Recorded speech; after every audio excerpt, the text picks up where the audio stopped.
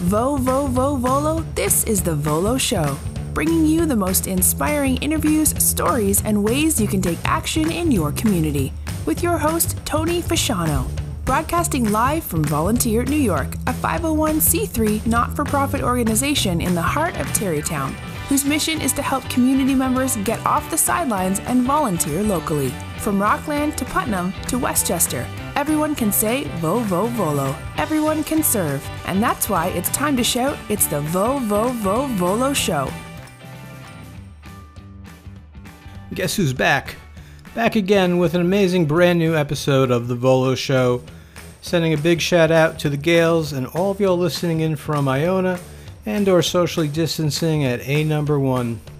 And with an even bigger shout out to everyone who's been tuning into the Volo Show on our website or through your favorite podcast app over the last 6 months.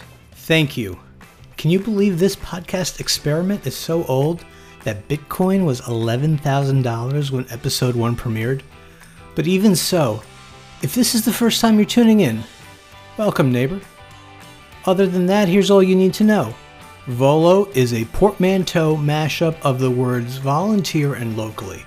And like all great mashups, the goal here is to make sure that there's always a little something for everyone to enjoy in each episode.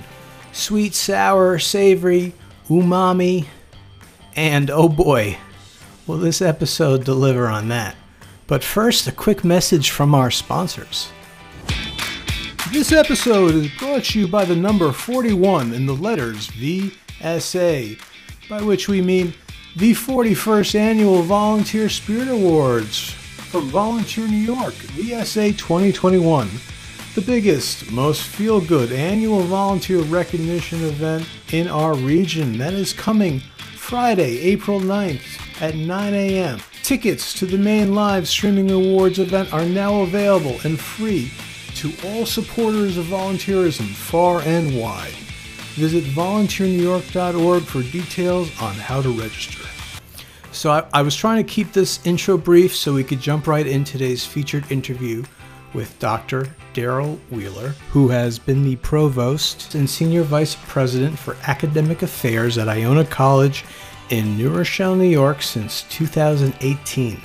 Dr. Wheeler is a nationally recognized leader, educator, and scholar who, as you will soon learn more about, has been on the front lines passionately fighting and researching infectious diseases since the 1980s, which most notably includes his work with HIV prevention and intervention among African American, gay, bisexual, and transgender communities.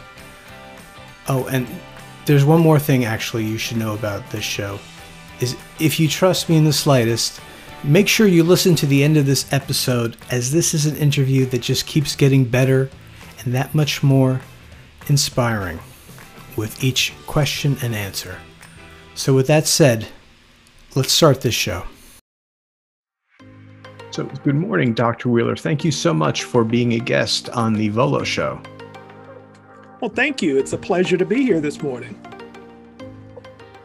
To get started, could you share a little bit for our audience about your journey before coming to Iona in 2018? Yeah, I've been in higher education for about 30 years. And prior to Iona, as I lovingly say, I've been institutionalized 5 other times, most recently at the University at Albany.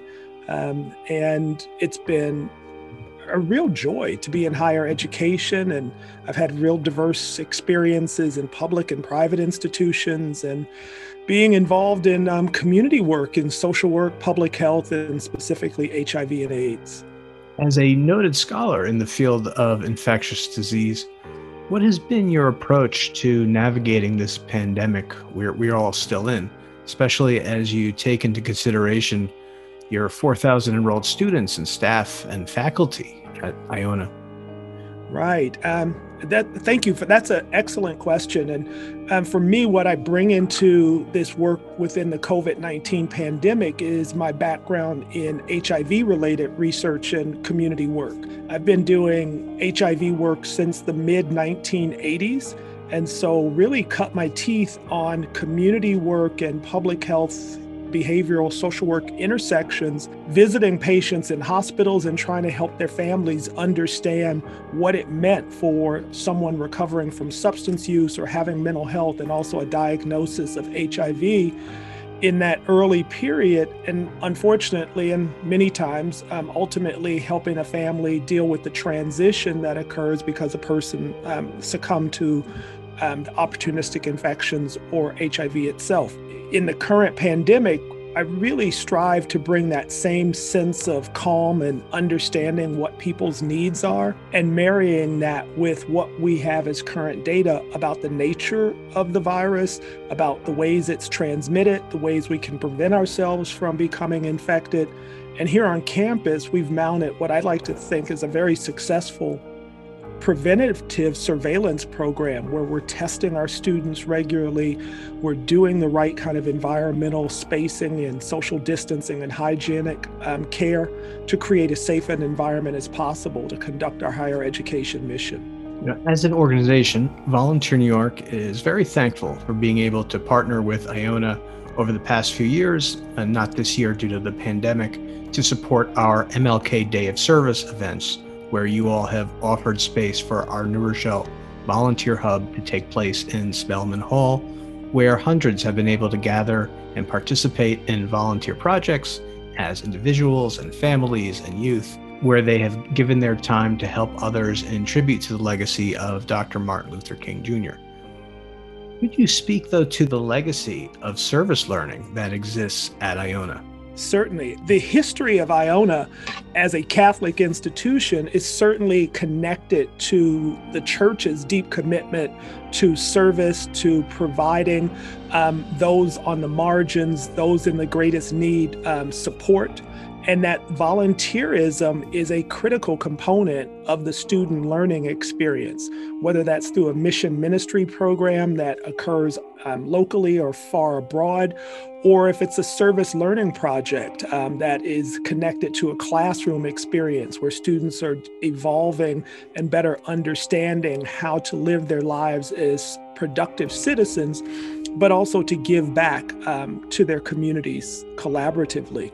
So I think what we do as an institution is deeply connected to what you identified Martin Luther King celebrations as a key point, but what we do in those celebrations and as a higher ed institution to build the totality of our students and their understanding of community service and service at large.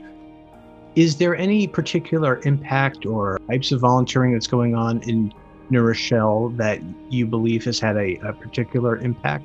Yeah, one of the things that COVID has produced is, as you well know, and your listening audience, we have the digital divide, and that digital divide has been actually accentuated and uncovered even more so during the pandemic for individuals who don't have stable Wi-Fi, who don't have the necessary hardware. Schooling is occurring at home. Students don't have a secure place to really learn, or they don't have all the resources there.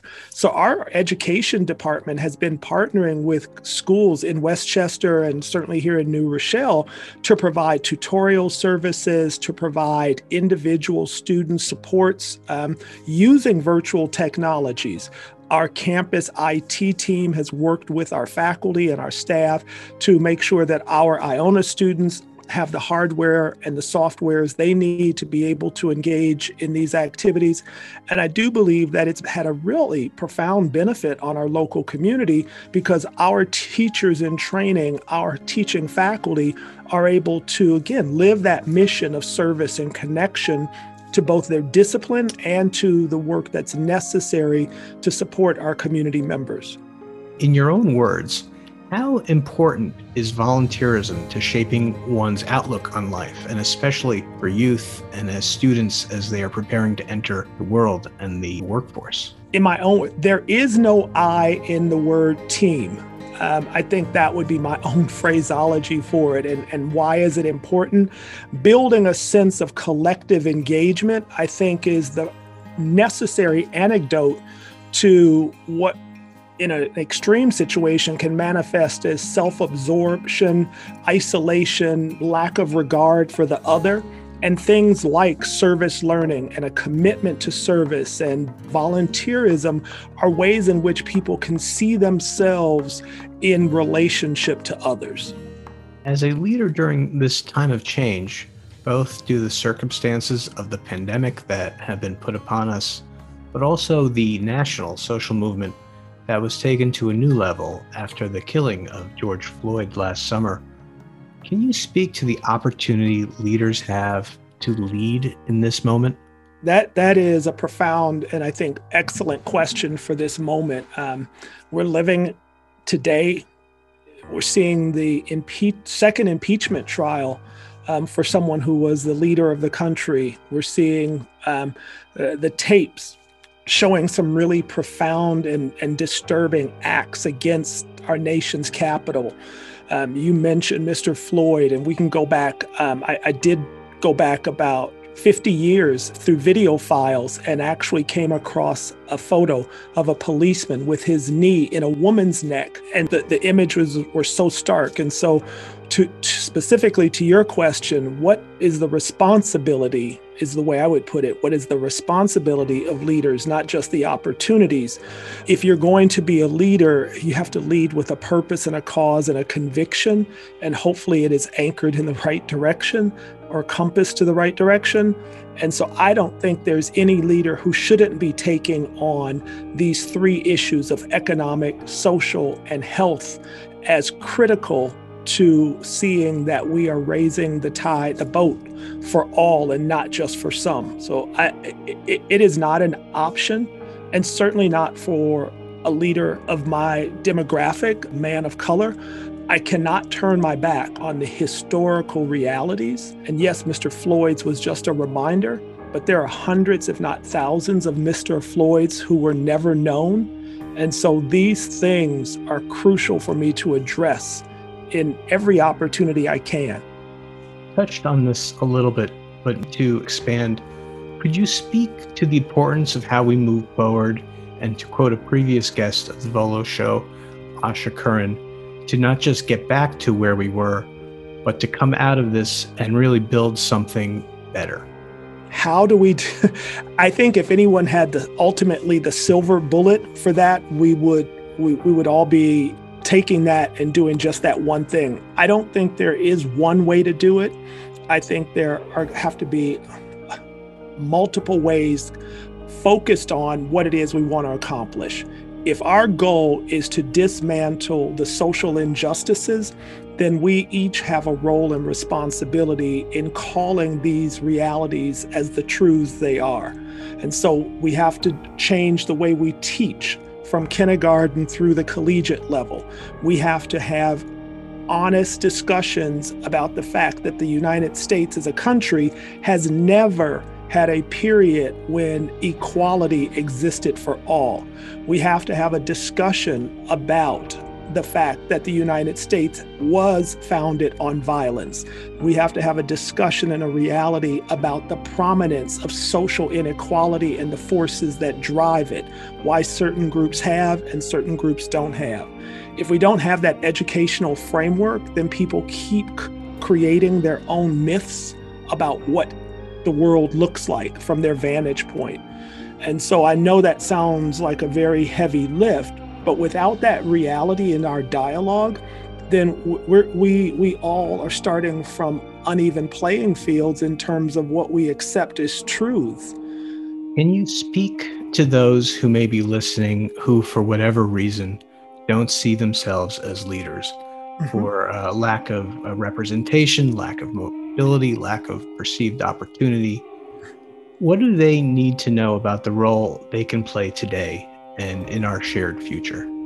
Everyone has a role to play, and I got a bit of a chill when I thought about how to respond to this, because even in today's discussion with you, considering myself a leader, I'm honored, but it starts with taking one step. It begins with every individual accepting and understanding that they can make an impact in some space in their world. Sometimes that's just getting up out of the bed and having a conversation, writing a letter, conveying a smile to someone because that's the best thing that is going to happen to that person this week. It's often in the small, mundane activities that true leadership emerges. I think it's easy to do the big things and be in front of the camera in some levels, but it's really hard to be in the trenches and to be the unsung hero, to do this day in and day out. And so I think everyone has that potential in their own space. And so if your goal is to become a leader, then maybe that's not the right goal. But if your goal is to take an action that moves something or someone forward, then that is to me the foundational piece for becoming a true leader. So on a little lighter note, could you speak a little or talk about your first memory volunteering? Something that stands out about realizing how you were helping others, or do you remember what you were doing or how that impacted you? I'm smiling at that because it depends on, my first memories. It's like I have to disaggregate my memory from my parents' memory because they tell you things that then become your reality. So I don't know if you want to get to a lighthearted. My first real memory of being a leader was probably the reason I got kicked out of the YMCA at the kindergarten level, because as a youth, pre-K, I got all the kids to go down to the deep end of the swimming pool and had them jump in. So I led people right off the edge. So that was the earliest. My mom and dad like to tell me that they knew that there was something weird about me in terms of being able to motivate people to do something that the teacher didn't necessarily want them to do. What a great memory. With that said, there's a famous speech given by Fred Rogers accepting an award where he asked for a moment of silence to recognize the people and particularly mentors that every single person alive has had to rely on at some point in their life. Are there any volunteers or particularly mentors you would want to thank right now in this moment? Dorothy Pearson, who was a mentor in my graduate training, and I'm not going to use a last name, I'll just use a first name, Freddie, who was the very first patient I saw in the HIV pandemic, and I worked with he and his family until his death, and he taught me so much in that period of us working together, and it stays with me to this day. There's one question I always ask: what is one rule you always break? Am I going to get in trouble for this on a podcast?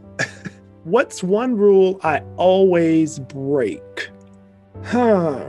Probably that I always like to start with an outline and get my thoughts in order, but inevitably I'm finding that sometimes I just have to dive into the work, and then because I don't have the time to create the framework that I always tell my students that they need to have.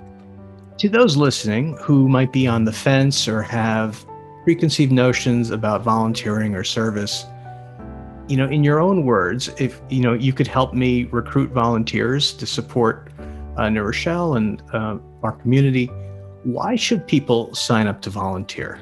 That's a very good question, and what came to my mind as soon as you said it is, you just asked me to identify a couple of people who had a profound impact on my life and whom I would like to thank. And I don't think they created their lives for me to thank them, but that's reason to volunteer. It's because we all have an expiration date. It's somewhere out there for each and every one of us. And it would be a shame to go through your entire life and to believe that you've never touched anyone else, because in that touching and helping someone else, you have profound opportunities that can never exist if you live in isolation. With that said, is there anything else that you'd like to share with our audience? Just do the good work. You don't have to be a superhero. You don't have to try to be that person who, is going to be on the cover of every event. That just reaching out is a way of not only opening yourself up, but you will receive so much in kind in return for engaging in volunteer efforts and service work.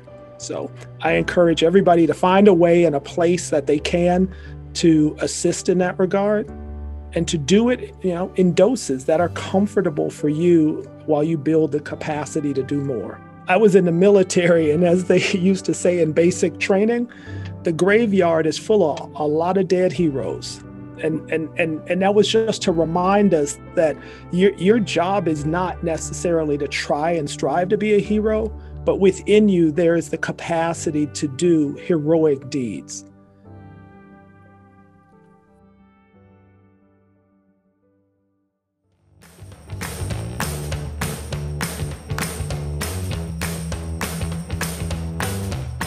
Wow. Yeah, you heard him say it.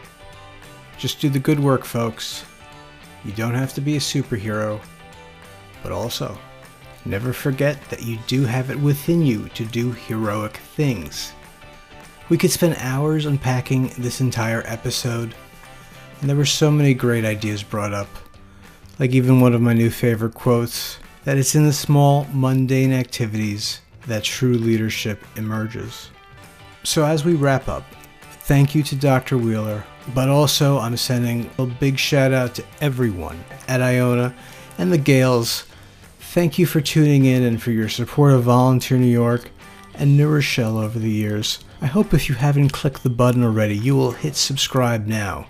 I'll wait. Hit that button, subscribe, make sure you know when the next episode is coming out. Let's spread this message of diversity and leadership and the inspiration of Dr. Wheeler far and wide.